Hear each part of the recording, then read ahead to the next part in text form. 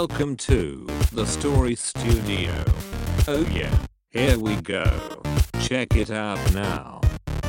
Welcome to the Story Studio, a podcast where an independent publishing company explores the world of self-publishing, independent art, and the future of storytelling.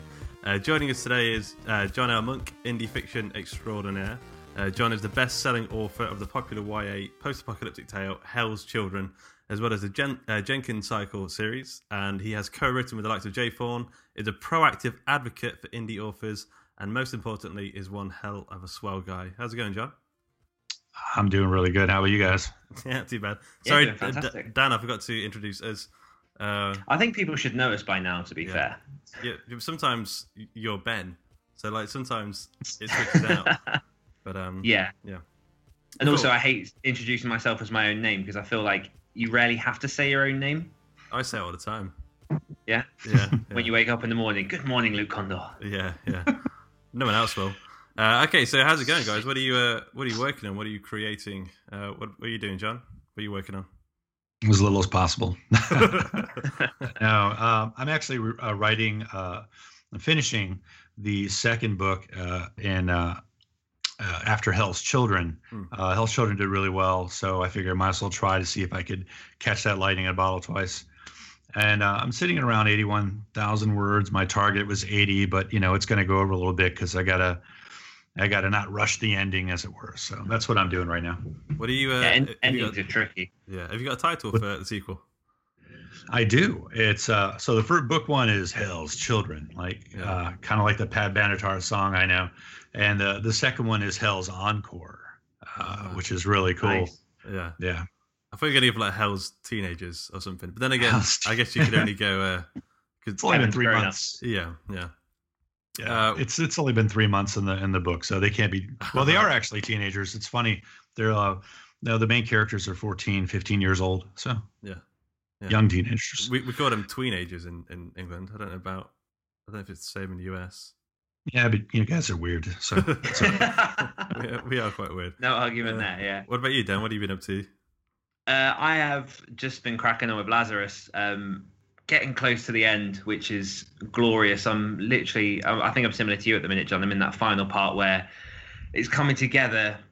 We've got all the action at the end, and I'm trying to ease it into the finish and then the resolve so that we can lead on to the second book, because originally the book was planned to be about 50,000 words, 60,000 words, and is now cracking out at about 100,000. And with a book that length that is the first of a series, I don't really want to rush the ending and kind of leave people shortchanged. You're not going to rush the ending on a 100,000 word book. That's the ending's probably about 20,000 words, to be fair. Yeah, you won't be rushing that ending, I don't think, anytime soon. But no, I'm hoping it'll be okay for the handover. I'm hoping to hand it over to you, Luke, this coming week. So okay, cool. I'm looking forward to diving into that tome. And what are you working on? February's over, and February was like a really crazy busy month, and I've just decided by the time this launches, February will be well over. It will, yeah.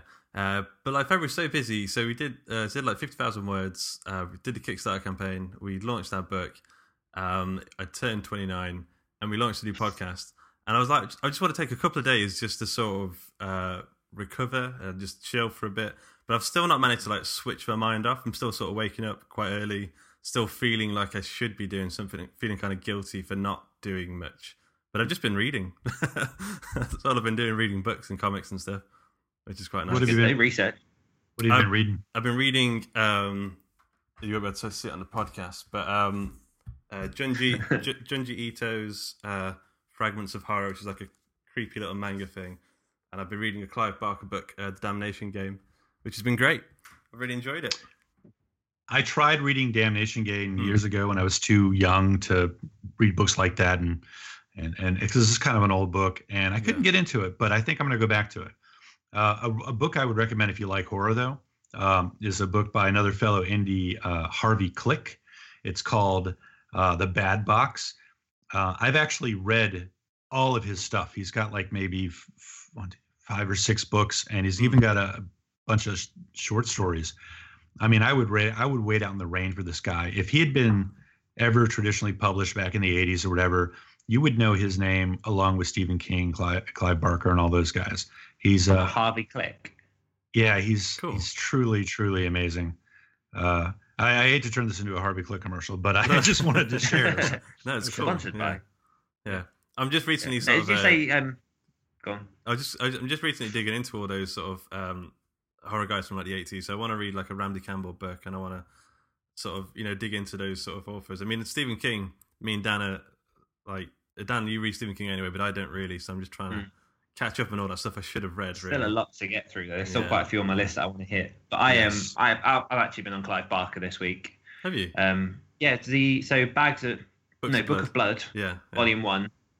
Because you recommended that, and the two Midnight Meat Train and In the Hills. what's the of other story? Scissors. Yeah, so Yeah, I read that one and then kind of just went on with the rest of the book. And I've just finished, I think it's called The Pig Blood Blues. Oh yeah. Jesus Christ. that's a story and a half. Clive Barker's got a really amazing poetic way of describing gore. I don't think I've ever read anything like that, but I'm trying to do that a bit myself, but I can't like ape that style too much because it just comes off like pastiche.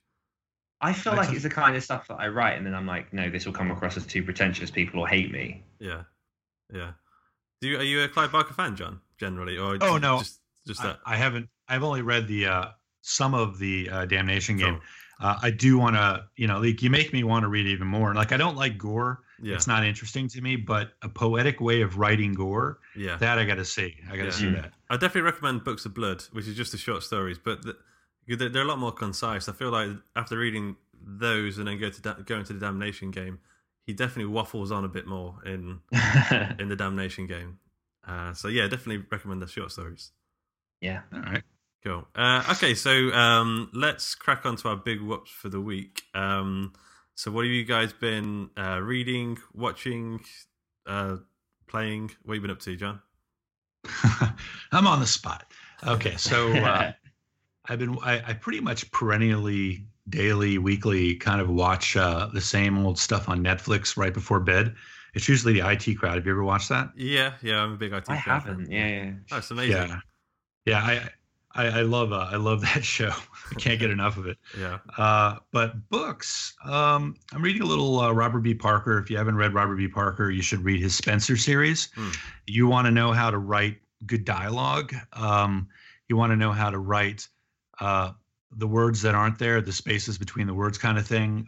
Pick up Robert B. Parker. He is a direct inspiration for Jim Butcher, if you like Jim Butcher. So he writes a series of books called Spencer.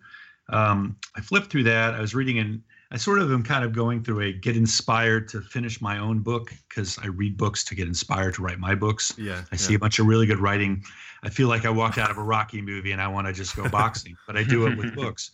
So I was reading Nathan Lowell's Quarter Share. I've read it before. I was reading Ellie Modesett Jr., his Imager portfolio first book. This is all within like the first week. Now, I don't really finish these books that I'm rereading and stuff. I just sort of read them to kind of get inspired by the words and stuff. Yeah. Highly recommend it. It gets you get that cadence and rhythm down. Yeah, I think I have to agree. So last year, I didn't really read that much fiction. Well, I read some fiction, but I read a lot of prose. A lot of non-fiction even. And I just, this year, decided to make a conscious effort to read a lot more prose. And I'm feeling so much more inspired to actually sit down and write and try new things out in the fiction. But yeah, I'd love to. I agree. What about you, Dan? What's your big whoop? My big whoop is a bit of a different one. It's more of a personal thing. I'm doing Lent for the first time ever, because I've had friends over the years that have given up different things and felt better for the experience. And there's one thing that's kind of been, in a way, I guess, dragging me down for a good couple of years. And one thing that I'm consciously been trying to cut down on that just hasn't been happening, which is social media and mobile internet. And just constantly being ticked on the move wherever I go. So I'll wake up and the first thing I'll do is I'll check my phone. I'll go downstairs, have breakfast, and I'll watch YouTube. I'll flick through Instagram, Facebook. I'll listen to a podcast on the way to work. And it's just constantly stuff after stuff after stuff. So what I've actually done is, or what I'm doing for 40 days is I've uninstalled all the apps on my phone apart from call and text. I only ever have my phone in my on my person when I'm at work in my bag on loud in case I get an important call or a text, because obviously I'm a father. I don't want to ignore if I'm suddenly needed. So no, I just didn't have a phone. And and I'm just living the free life. It's day 3 now, and honestly, I already feel mentally so much better for it. The first day, because I cycle to work, it's about a 25-minute bike ride, and normally I was like, I'm listening to Joe and the Pen, I'm listening to SPP, I'm listening to our other stories, and I was just cycling, and it was a weird experience to just soak in the sunshine because it was a beautiful day. I don't know if that had anything to do with it. And then a seagull just followed me along as I was cycling and just went along the side, and it's just. You're becoming one with nature. I'm picturing, the guy from Into the Wild. I'm just imagining you dying of exposure somewhere. McCandles, was that it? Chris McCandles. Yeah. That sounds about right. Yeah, something like that. Yeah. But it's been like I said, I'm on day 3. I've already had a couple of scenarios where I've suddenly been like, I need to check my bank balance, but I'm not going to do it on my phone. Or someone at work has needed me for something, and normally I'll just check my emails on my phone. But it's a way. People know. Yeah. So it's mentally freeing. But I think it's good. I think I want to try that, but I think maybe not as how like, I don't do it for as long as that. I think I just want to do a week or something. That's about as much as I could hack. This is 40 days. Yeah. I think you can do it. I think you're gonna get a lot out of it. It's funny. I was sitting right there, struggling around 50,000 words with my stupid book, and the one I'm working on right now. And I got so frustrated because all I was doing was looking at stupid current events, watching YouTube videos, going on Facebook, screwing around. And I just got so frustrated because it was so much easier to just go watch other people entertain me than to go fill that role myself. That I put a post on Facebook. It's still there. It's like maybe 4 or 5 posts back because I was showing up once in a while to say, hey, I'm at this many words. I put a post saying I'm quitting Facebook until I get my book done. Basically, in my mind, it was until I got 80K words, which I said was my target thing. So I recently came back and said, hey, I got my 80K words. I'm still working on it though. But I wasn't on Facebook, and I had all these, like, my numbers were popping up. People were, I wasn't checking them or anything. I wasn't replying to anybody. Yeah. I just came up once in a while to say, hey, I'm at 60,000 words. Hey, I'm at 70, and now I'm at 80. And I'll tell you, it does a lot for your creativity. You have to force yourself to do something, rather than having something done for you. Yeah, I have so much more time in my day because do you know how boring it is to go to the toilet without your phone? It's just you on the toilet is not boring.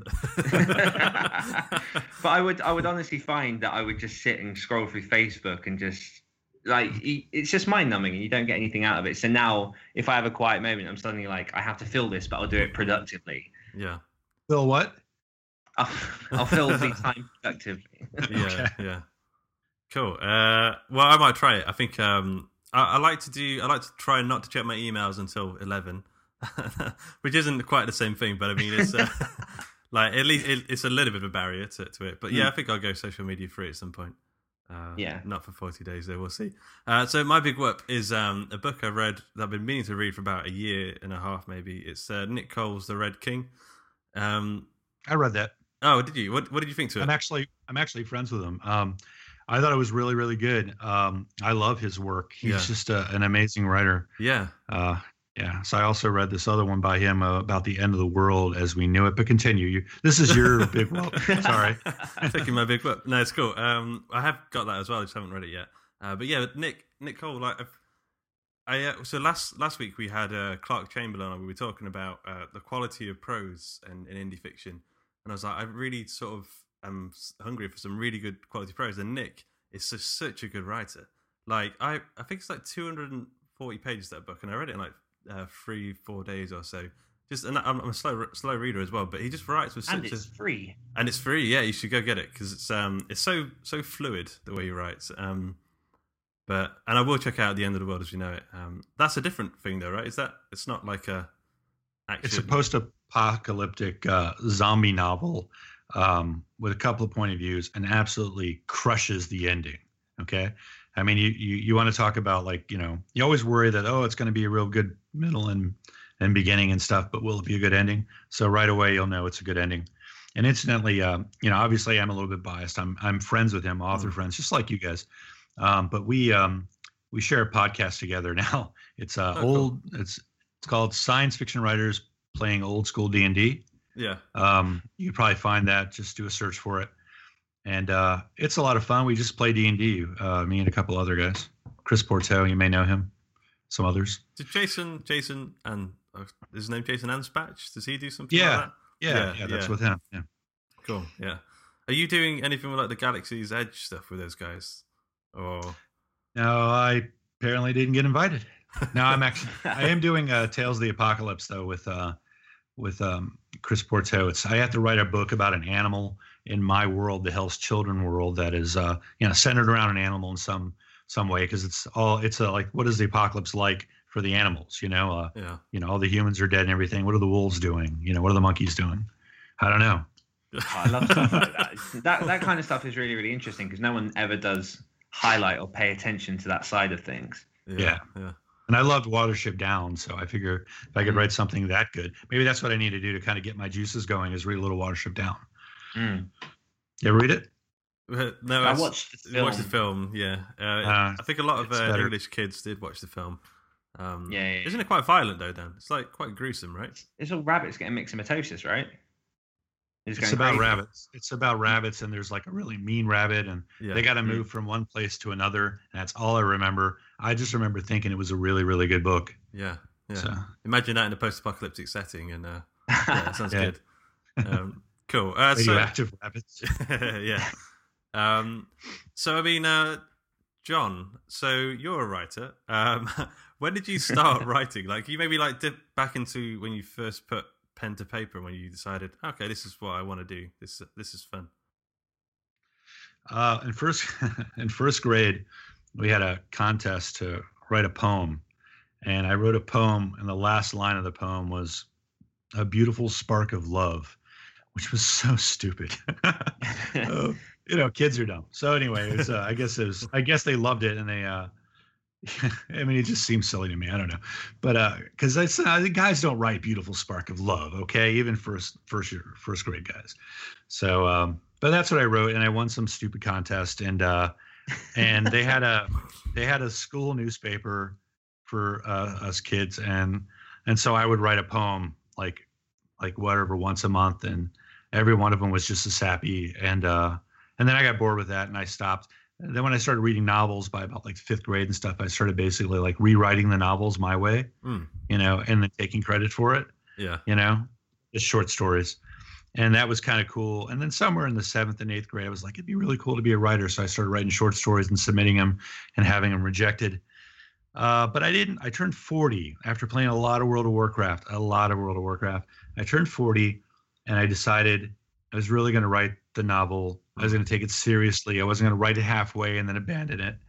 I was just going to push through, and I didn't care how good it was. And then I did that, and here I am today. I've got 5 books, working on a 6th. Yeah. Do you still play World of Warcraft? No, I want to, but if I did, I'd have to give up everything. Yeah, I got like a 7-day free trial and lost that entire week. I didn't do it, and it said, "Do you want to sign up?" And I was like, "No, I better not." I need to go to work. I did exactly the same. Yeah, it's fun. Yeah. Do you ever find that World of Warcraft in any way influenced how you tell stories, or expanded your imagination to write the stories that you do? If it inspired me in any way, it was in some way that's sort of deeply in the structure of the human brain kind of thing. You spend so much time doing stuff, and either in a game or anything in real life, you're going to be influenced by it. But from a storytelling perspective, something sort of overt that I can put my finger on. Like, I can tell you, if I read Jim Butcher books, I have a new appreciation for the way a story flows, humor, because he uses a lot of humor. But I never paid attention to the stories in World of Warcraft. I just wanted the gear and the gold, and I wanted to kill monsters. So there's nothing there. Yeah, the quick fix. Sorry. Are you tempted to write in? In fact, you probably should put "A Beautiful Spark of Love" into one of your post-apocalyptic books somewhere. No. It could be one of the poems that one of the kids is writing. Here's the funny thing. Like, you hear A Beautiful Spark of Love and you hear kind of like the derision that I'm heaping upon it. And you're like, what's wrong with this guy? He doesn't like beautiful sparks or love. Yeah. But in my mind, I have been embarrassed by that phrase ever since I was pretty much, as soon as they started paying attention to it, even though I wrote the poems for, what do you call it? Because I wanted attention. I still knew it was like kind of, I got to just say it, a girly kind of thing for a guy to say. And I've always felt a little bit, that original shame of writing The Beautiful Spark of Love has always sat with me. That's just fueled you to write some more hard-hitting stuff. Yeah. There you go. Yeah. So you wrote so was the Jenkins cycle your first series of books? Yeah, it was. Yeah, it was. And of like any first book, they always say that your first book has like you in it. Like too much you in it and stuff. And that's definitely the case. It's almost like, obviously I don't want to go around killing people, because that's what the story is about, a good guy who kills bad guys. Almost like a vigilante, but like supernatural. He comes back to the life and dead people, or as a bad person. He sort of like, he possesses like serial killers and stuff because he died. He can do that. I mean, so obviously it's not an exact matchup, but yeah. There you go. Yeah. And then you obviously went on and wrote the Hell's Children post-apocalyptic tale. Was there any conscious decision behind genre hopping? Was it something that you'd always sort of doing, or is it very much just I want to write what I want to write? No, it was a conscious decision, because the first series, it being very much from me and very much unschooled as to what's going to sell. Nobody types into the Amazon search bar, book about guy who comes back from dead and possesses bad people and brings them to justice and enjoys life at the same time. Nobody writes that, but they're going to write zombie novel, post-apocalyptic novel. Mine's not a zombie novel, but they will write that science fiction novel, spaceships. So Post-Apoc was sort of an audience. It already had an audience. Yeah. That other stuff didn't have an audience. It's getting an audience because people are finding it, but not. I call them lucky people because, I found it. But other people, it's just never going to be a mass hit, except for maybe as a movie or something, because it would be great for that. Yeah, I feel like that's pretty much why me and Dan wrote our last book. So it's good to hear that we weren't totally off the mark in doing that. But I was wondering, Kick was the first book of the Jenkins cycle. So that was the first book you put out there. Were you nervous, in terms of like the reaction you were going to get from your friends and colleagues and stuff like that? Oh, I was nervous that people would think that I'm some sort of a suicidal freak, because the main character kills himself in the first chapter. Spoiler alert. Did they come to you and say, "Are you okay, John"? They didn't. I guess they didn't care. So, wow. Now I'm really depressed. I could really use A Beautiful Spark of Love right now. But so I was nervous. I was also nervous about the writing. I did a lot of editing post-release of that book. I never got dinged on the editing. Nobody ever said, you don't use your dialogue tags right or anything like that. But like, I released the book, and there was this stupid thing I used to do with my dialogue where I would do the quote. I would do like, he smiled, right? And underneath that, I would have a quotation, "How you guys doing?" And the idea is he's smiling while he's saying, "How you guys doing?" And so like after like maybe the first week or two of the book being released, I was reading some stuff and doing a little bit of work on my craft, and I realized that it's not a good practice. So I went through the book and I fixed all those, and then I went through the book and I at some other point I found all the titles of movies that I had mentioned, and I put those in italics. A little sort of like style book or whatever things that you do when you're learning. So book one was like a learning book, and right now it's pretty damn polished, because it's been years, and I learned a lot as I wrote it and rewrote it while I was live.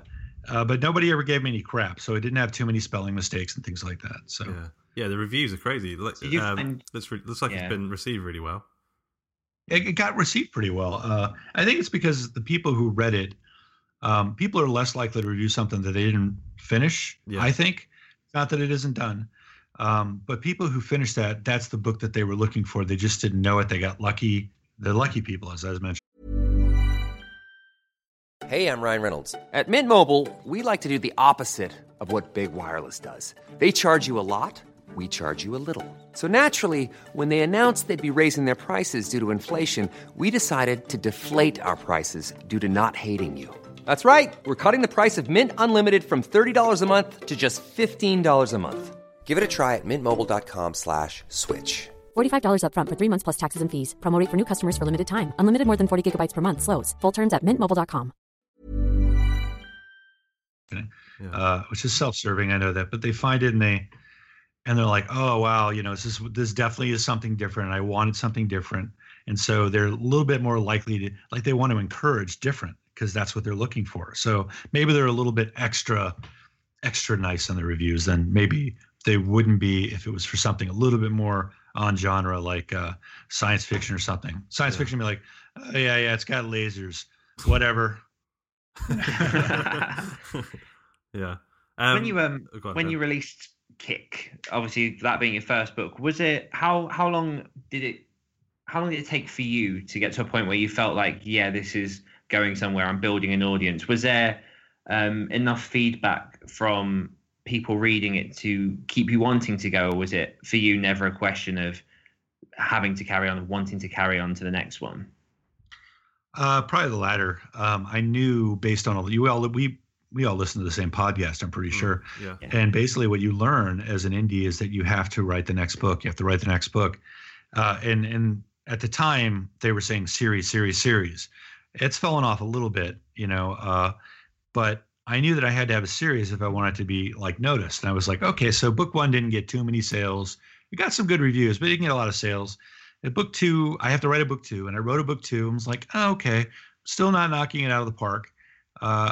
I just got to stick to it and write a book 3 and a book 4 and a book 5. I didn't write book 4 and 5 because I realized I needed to write more to market something I liked, but that were people were looking for. Yeah. People who make movies, they say you do one for yourself and you do one for them. Because you got to pay the bills. You can't just be a starving artist unless you just you don't want to eat. Maybe maybe if you're losing weight, you can be a starving artist. Yeah. So Kick came out and it looks like it got received really well, but obviously didn't get quite like the sales numbers that you were hoping for. And then Hell's Children, which wasn't, it was book 1 of a potential series, and then that obviously did very well. How did that make you feel to see the moolah coming in?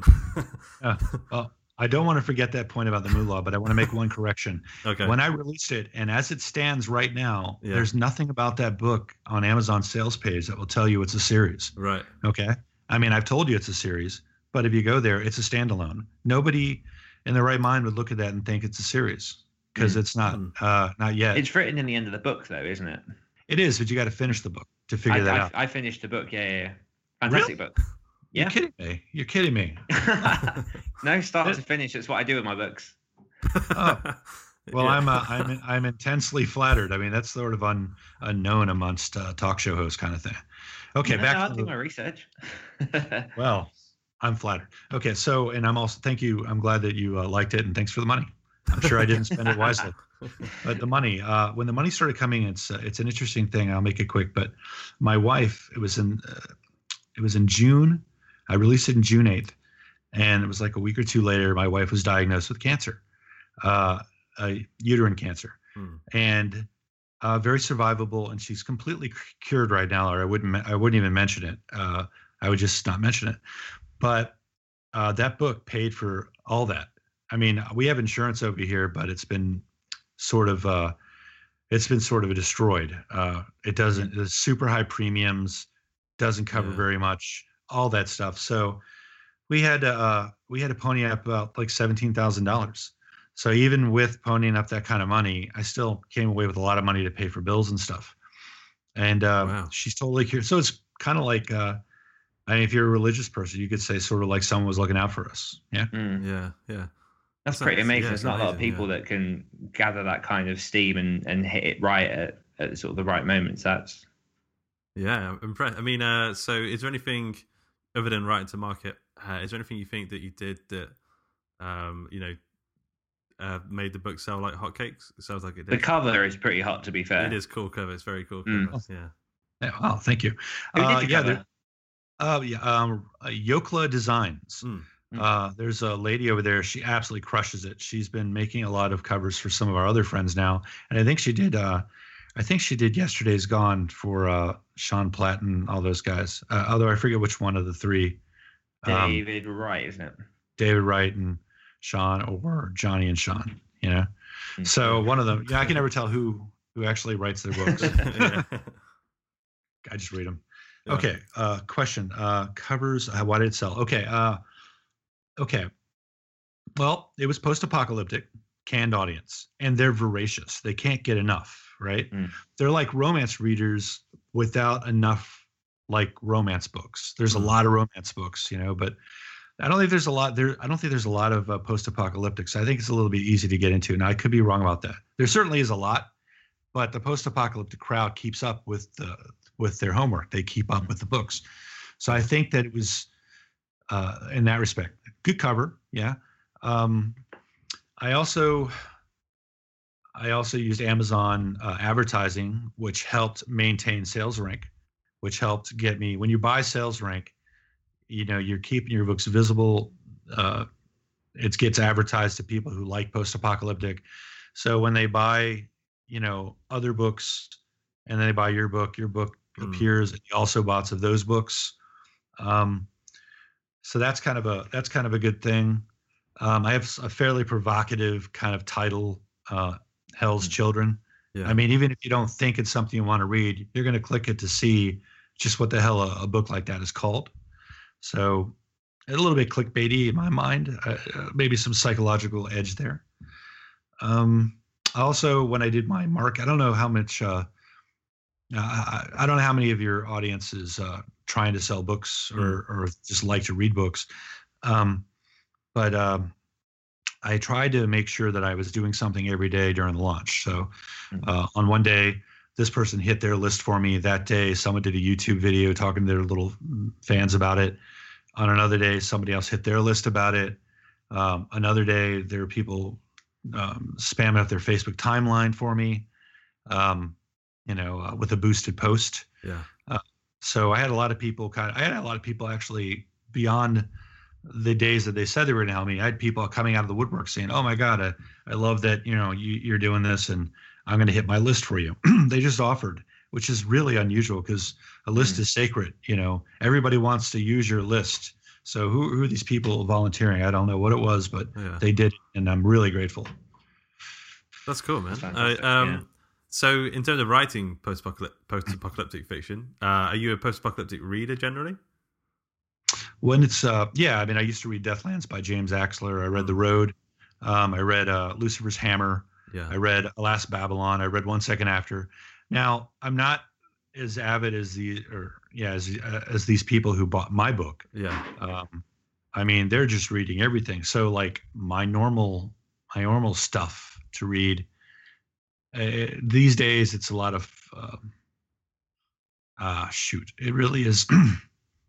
I mean, I read a lot of Robert B. Parker, obviously. Yeah. Elmore Leonard. I'm kind of doing a lot of the stuff that's sort of like gauged in more reality, as it were. Yeah. But I grew up reading sci-fi and fantasy, and I never read any of that quote unquote reality stuff, thrillers and things like that. So to me, that's all new. Yeah.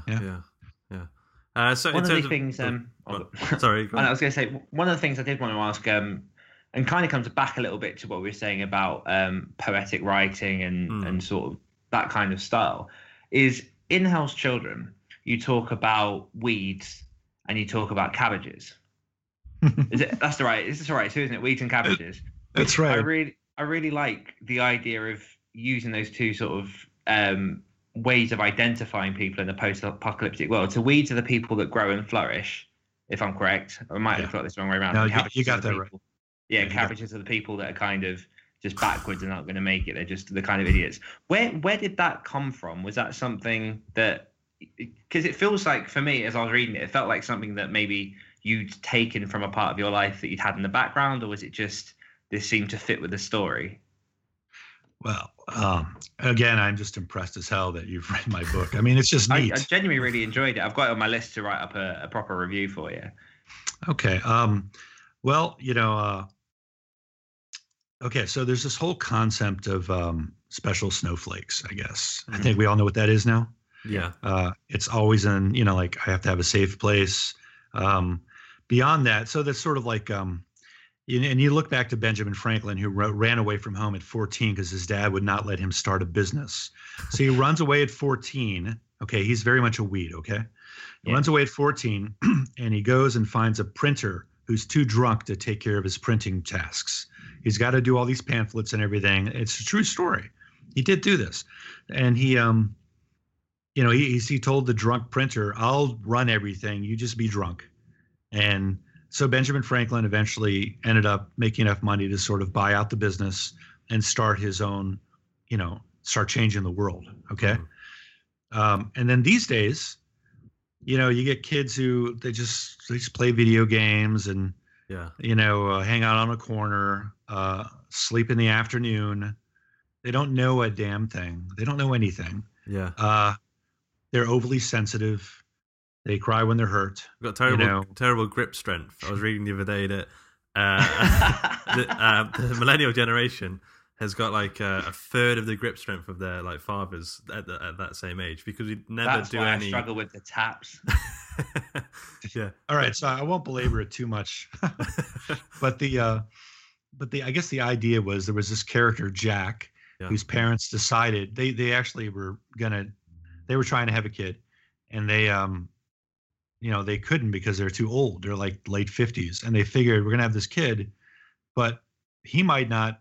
We might not live past his 18th year because we're too old. And we might live to 80, but we won't be very useful. We won't have jobs. And we don't want him sleeping on our couch. We want to make sure that he hits the ground running. He's prepared for the world, that he doesn't wait to 30 years old to find himself and decide what he wants to do. Yeah. So he gets his first job when he turns 11, sharpening knives, and learning how to do that. And I just, if you ever read Angela's Ashes by Frank McCourt. I've never read it. I haven't, no. Oh, it's incredible. It's about this teacher who grew up. He's a teacher. He wasn't a teacher as a child, but he was living in Ireland during all the famines and everything. And people are dying around him. His brother, they died of starvation, essentially starvation-induced sickness. And then, he would watch the adults of Limerick as they paraded through the streets on their coal carts every day to go to the mines. I think I've seen the film, actually. Okay. Yeah. And he looked at them, and he was just this little kid, going, oh my God, I can't wait till I can get up there and be like the men and go to work every day. Now, can you imagine a kid these days looking at their parents and just daydreaming about going to work like dad or mom? Yeah. Well, I can't imagine it now.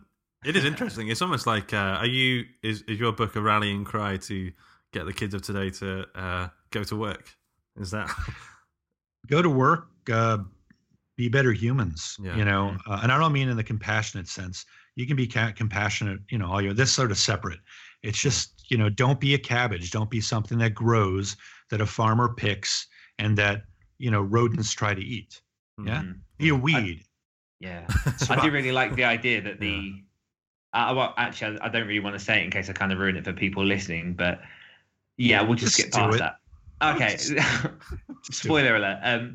But I really like the idea that during the whole of the book, you've got these characters that are being led by Jack into survival, and Jack is very much the kind of grown up in teenager form. But their whole objective tends to be going back towards, we must rebuild what came before. Whereas I think a lot of other post-apocalyptic stories tend to kind of go, we will build a new world, a better world in a different way. It feels like it's moving very much towards, we're going to get back what was taken, which I thought was quite a fresh look on how it could be. Yeah, that's actually a really good point. You do see that we're going to build a new utopia. We're going to do everything right.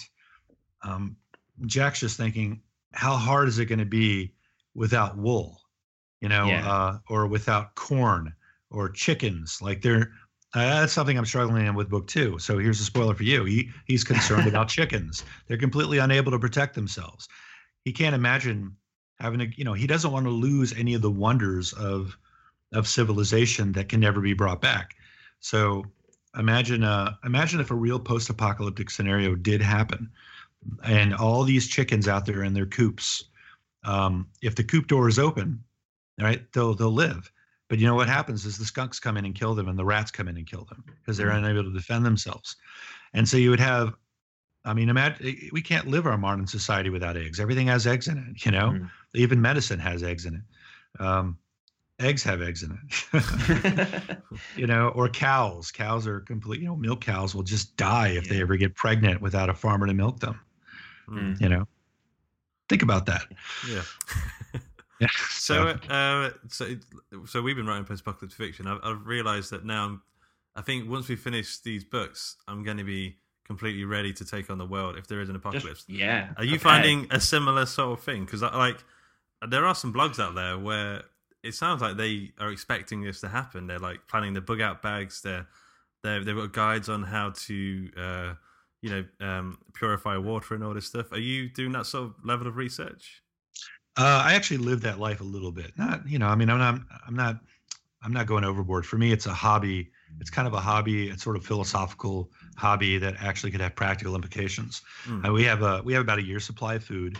I have a bag that I have to turn into a bug out bag, but it's I just need to do that. I do feel that I need to do that. I have some radiation pills in case there's ever a dirty bomb attack. I'll protect my thyroid. We have some antibiotics, which I need to kind of rotate. As you can see, I'm not a very good prepper, but I do think about it. This has started to get me thinking more about it, and I am going to start building a bug out bag. But yeah, I was looking. I'm a big fan of Michael Bunker as well, and looking at his plain lifestyle. I would never go that far, but it's just interesting. He to was see a little bit the inspiration for my Lent as well. Was he? Michael Bunker got you off mobile internet. He's on mobile internet all the time.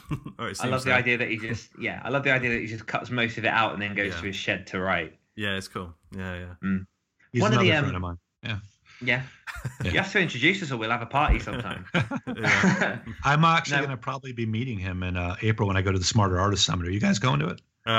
We'd love to, but it's how expensive would it be to get over there for us? Maybe next year we'll pay for our flights and tickets with our book sales next year. This is the plan. Yeah, it'd be fantastic to see everyone. I interrupted you, Daniel. I'm sorry about that. Oh no, it was kind of coming back to the whole your friends thing. So I've seen a lot of you're a big advocate of other people, of other indie writers in promoting their work. You seem very generous and open with just helping people get out there, supporting other writers, and I think that's something that is very refreshing because, like you say, people can be very precious with their lists. People can be very focused on, I need to make my stuff work and I need to make my money. I need to do this. So, what is kind of behind your reasoning with your generosity? Sure. What's going on there is it's actually a little bit selfish, even though it seems generous. When I was writing Kick and Fool's Ride and Hopper House and I wasn't getting a lot of sales, I was frustrated, So if I thought to myself, I can't seem to make my sales really pick up the way I'm hearing on the podcast, all these people who are just crushing it. I'm going through the motions and stuff. So I said, well, what I'm going to do is if I can't help myself, I can help other people. And that it would give me that sense of motion that I'm not getting from my own work. So I would read books like Harvey Klick's book or a Lindy Moon's book. She wrote Hyperlink from Hell, which is just a madcap mystery. And P.T. Hilton and all those guys are over on the left side of my blog, john-l-monk.com. I was reading all these indie authors, and just if I liked them, I would put like a little thing about their book on the left side of my blog so people could click on it and find the book themselves. Heck, and in the back of my Jenkins cycle, I have a number of the people on the left side in the back of the book so that they could go and buy the books. And it was just a way of taking control of my lack of sales and success by taking control of their success. So I would promote them a little bit. Yeah. So that's the selfishness. It was sort of like I took I was like kind of like a brain hack a little bit to sort of make myself not feel like such a failure. But there was also I had like one little brain cell, one scheming, conniving little brain cell in my head that said, aha, if they make it real big, then they can promote you, or, or if, whatever, you could learn from them or something like that. So it's like, there's no true altruism there. It probably isn't any true. I mean, I like it. I'm a human animal. I like helping my friends. I like seeing them succeed. But I think ultimately it was just an endorphin rush disguised as altruism. Yeah. And that's what our podcast is. Okay. There you go. Yeah. I knew it in many, many forms. Yeah. So we've been going at it for a while, so we need to sort of speak. Is there any other questions you wanted to ask John, Dan, before we go into the quick fire round?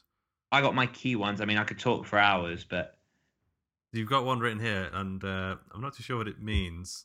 Which one? Something about Google search. Oh, so so when I was Googling your website earlier, on the top result of John L. Monk, it comes up with the phrase double space in the face. What does this mean? It's actually double space in the face, SASE, SACE. See, I didn't know whether to include that bit. Yeah, so what that is, and I was thinking just yesterday I needed to take that down. I started the blog as a writing blog. So when you're writing, when you're writing books in the old days and you would submit them to agents, you had to make sure they were double spaced. You had to get them in their face, and you had to include a self-addressed stamped envelope, SACE. They still teach this. They still teach that in some schools. I still see that quite a lot because I was a proofreader for a couple of years, and people still do it. What, still do double spacing or SACE? Oh, SACE. Okay. The whole process is submitting to an editor. You got to do all this. Yeah, I need to take it down though. It's not a writing blog. It's really an announcement blog now. So yeah. You should change that to your what was the poetry line again? You need to really beautiful spark of love. That's the one. Yeah. You need to put your best line forward, I think. Okay, so we're going to jump into the quick fire round, John. We've got like 10 questions. We're going to fire them straight at you. Don't worry too much. Just see what happens. You go fast. You get about we'll give you 10 seconds to answer each one. And you don't have to answer any if you don't want to. Yeah. Okay. All right. Dan, do you want to go first, or do you want me to go first? I'll go first. Okay. So heaven or hell? Heaven. That's painful. Co-writing or solo? Solo. Licorice or sherbet? Licorice, because I'm a man. I prefer sherbet. When's your birthday? March 6, 1971, which is also Michelangelo's birthday, though not in 1971. Oh, so this Monday. Happy birthday for then. Yeah. Oh, thank you. What was the last book you read? Crap. It was a Robert B. Parker Spencer book that I had somehow never read before. He has like 40 of them. Cool. I forget the name. Favorite word? Shit. I guess it's shit. We'll take that. Least favorite Hobbit? Oh, Mary. Yeah. Don't like Mary, a doc. Where do you shop? Duluth. Recently, it's Duluth. They have the best stuff. It's super rugged. I don't think we have one of those in Britain. Question number 9. What's up? Just keeping it realsies. Cool. And the last question: would you come back on the show, please? No. Yes, of course I would come back. It's the first honest answer. Yeah. Cool. So before we close up, where can we follow you, John, and your work? John-L-Monk.com. Horrible domain name, but it will have anything new that I publish. You can friend me on Facebook. Just look for John L. Monk. I'm not on Twitter, and you can email me. If you go to my blog, you'll see like a contact page, and I have my email address there as a JPEG to stop like bots from picking it up. Oh, interesting. Cool. So a quick thanks to Disaster Piece for the intro and outro music, Acast for hosting the podcast, the listeners for listening, the patrons for patroning, and to Dan, my co-host, for being here. And again, thanks again to John L. Monk. Thank you, John. This has been Thank you very fantastic. much, John. It's been great. Thanks.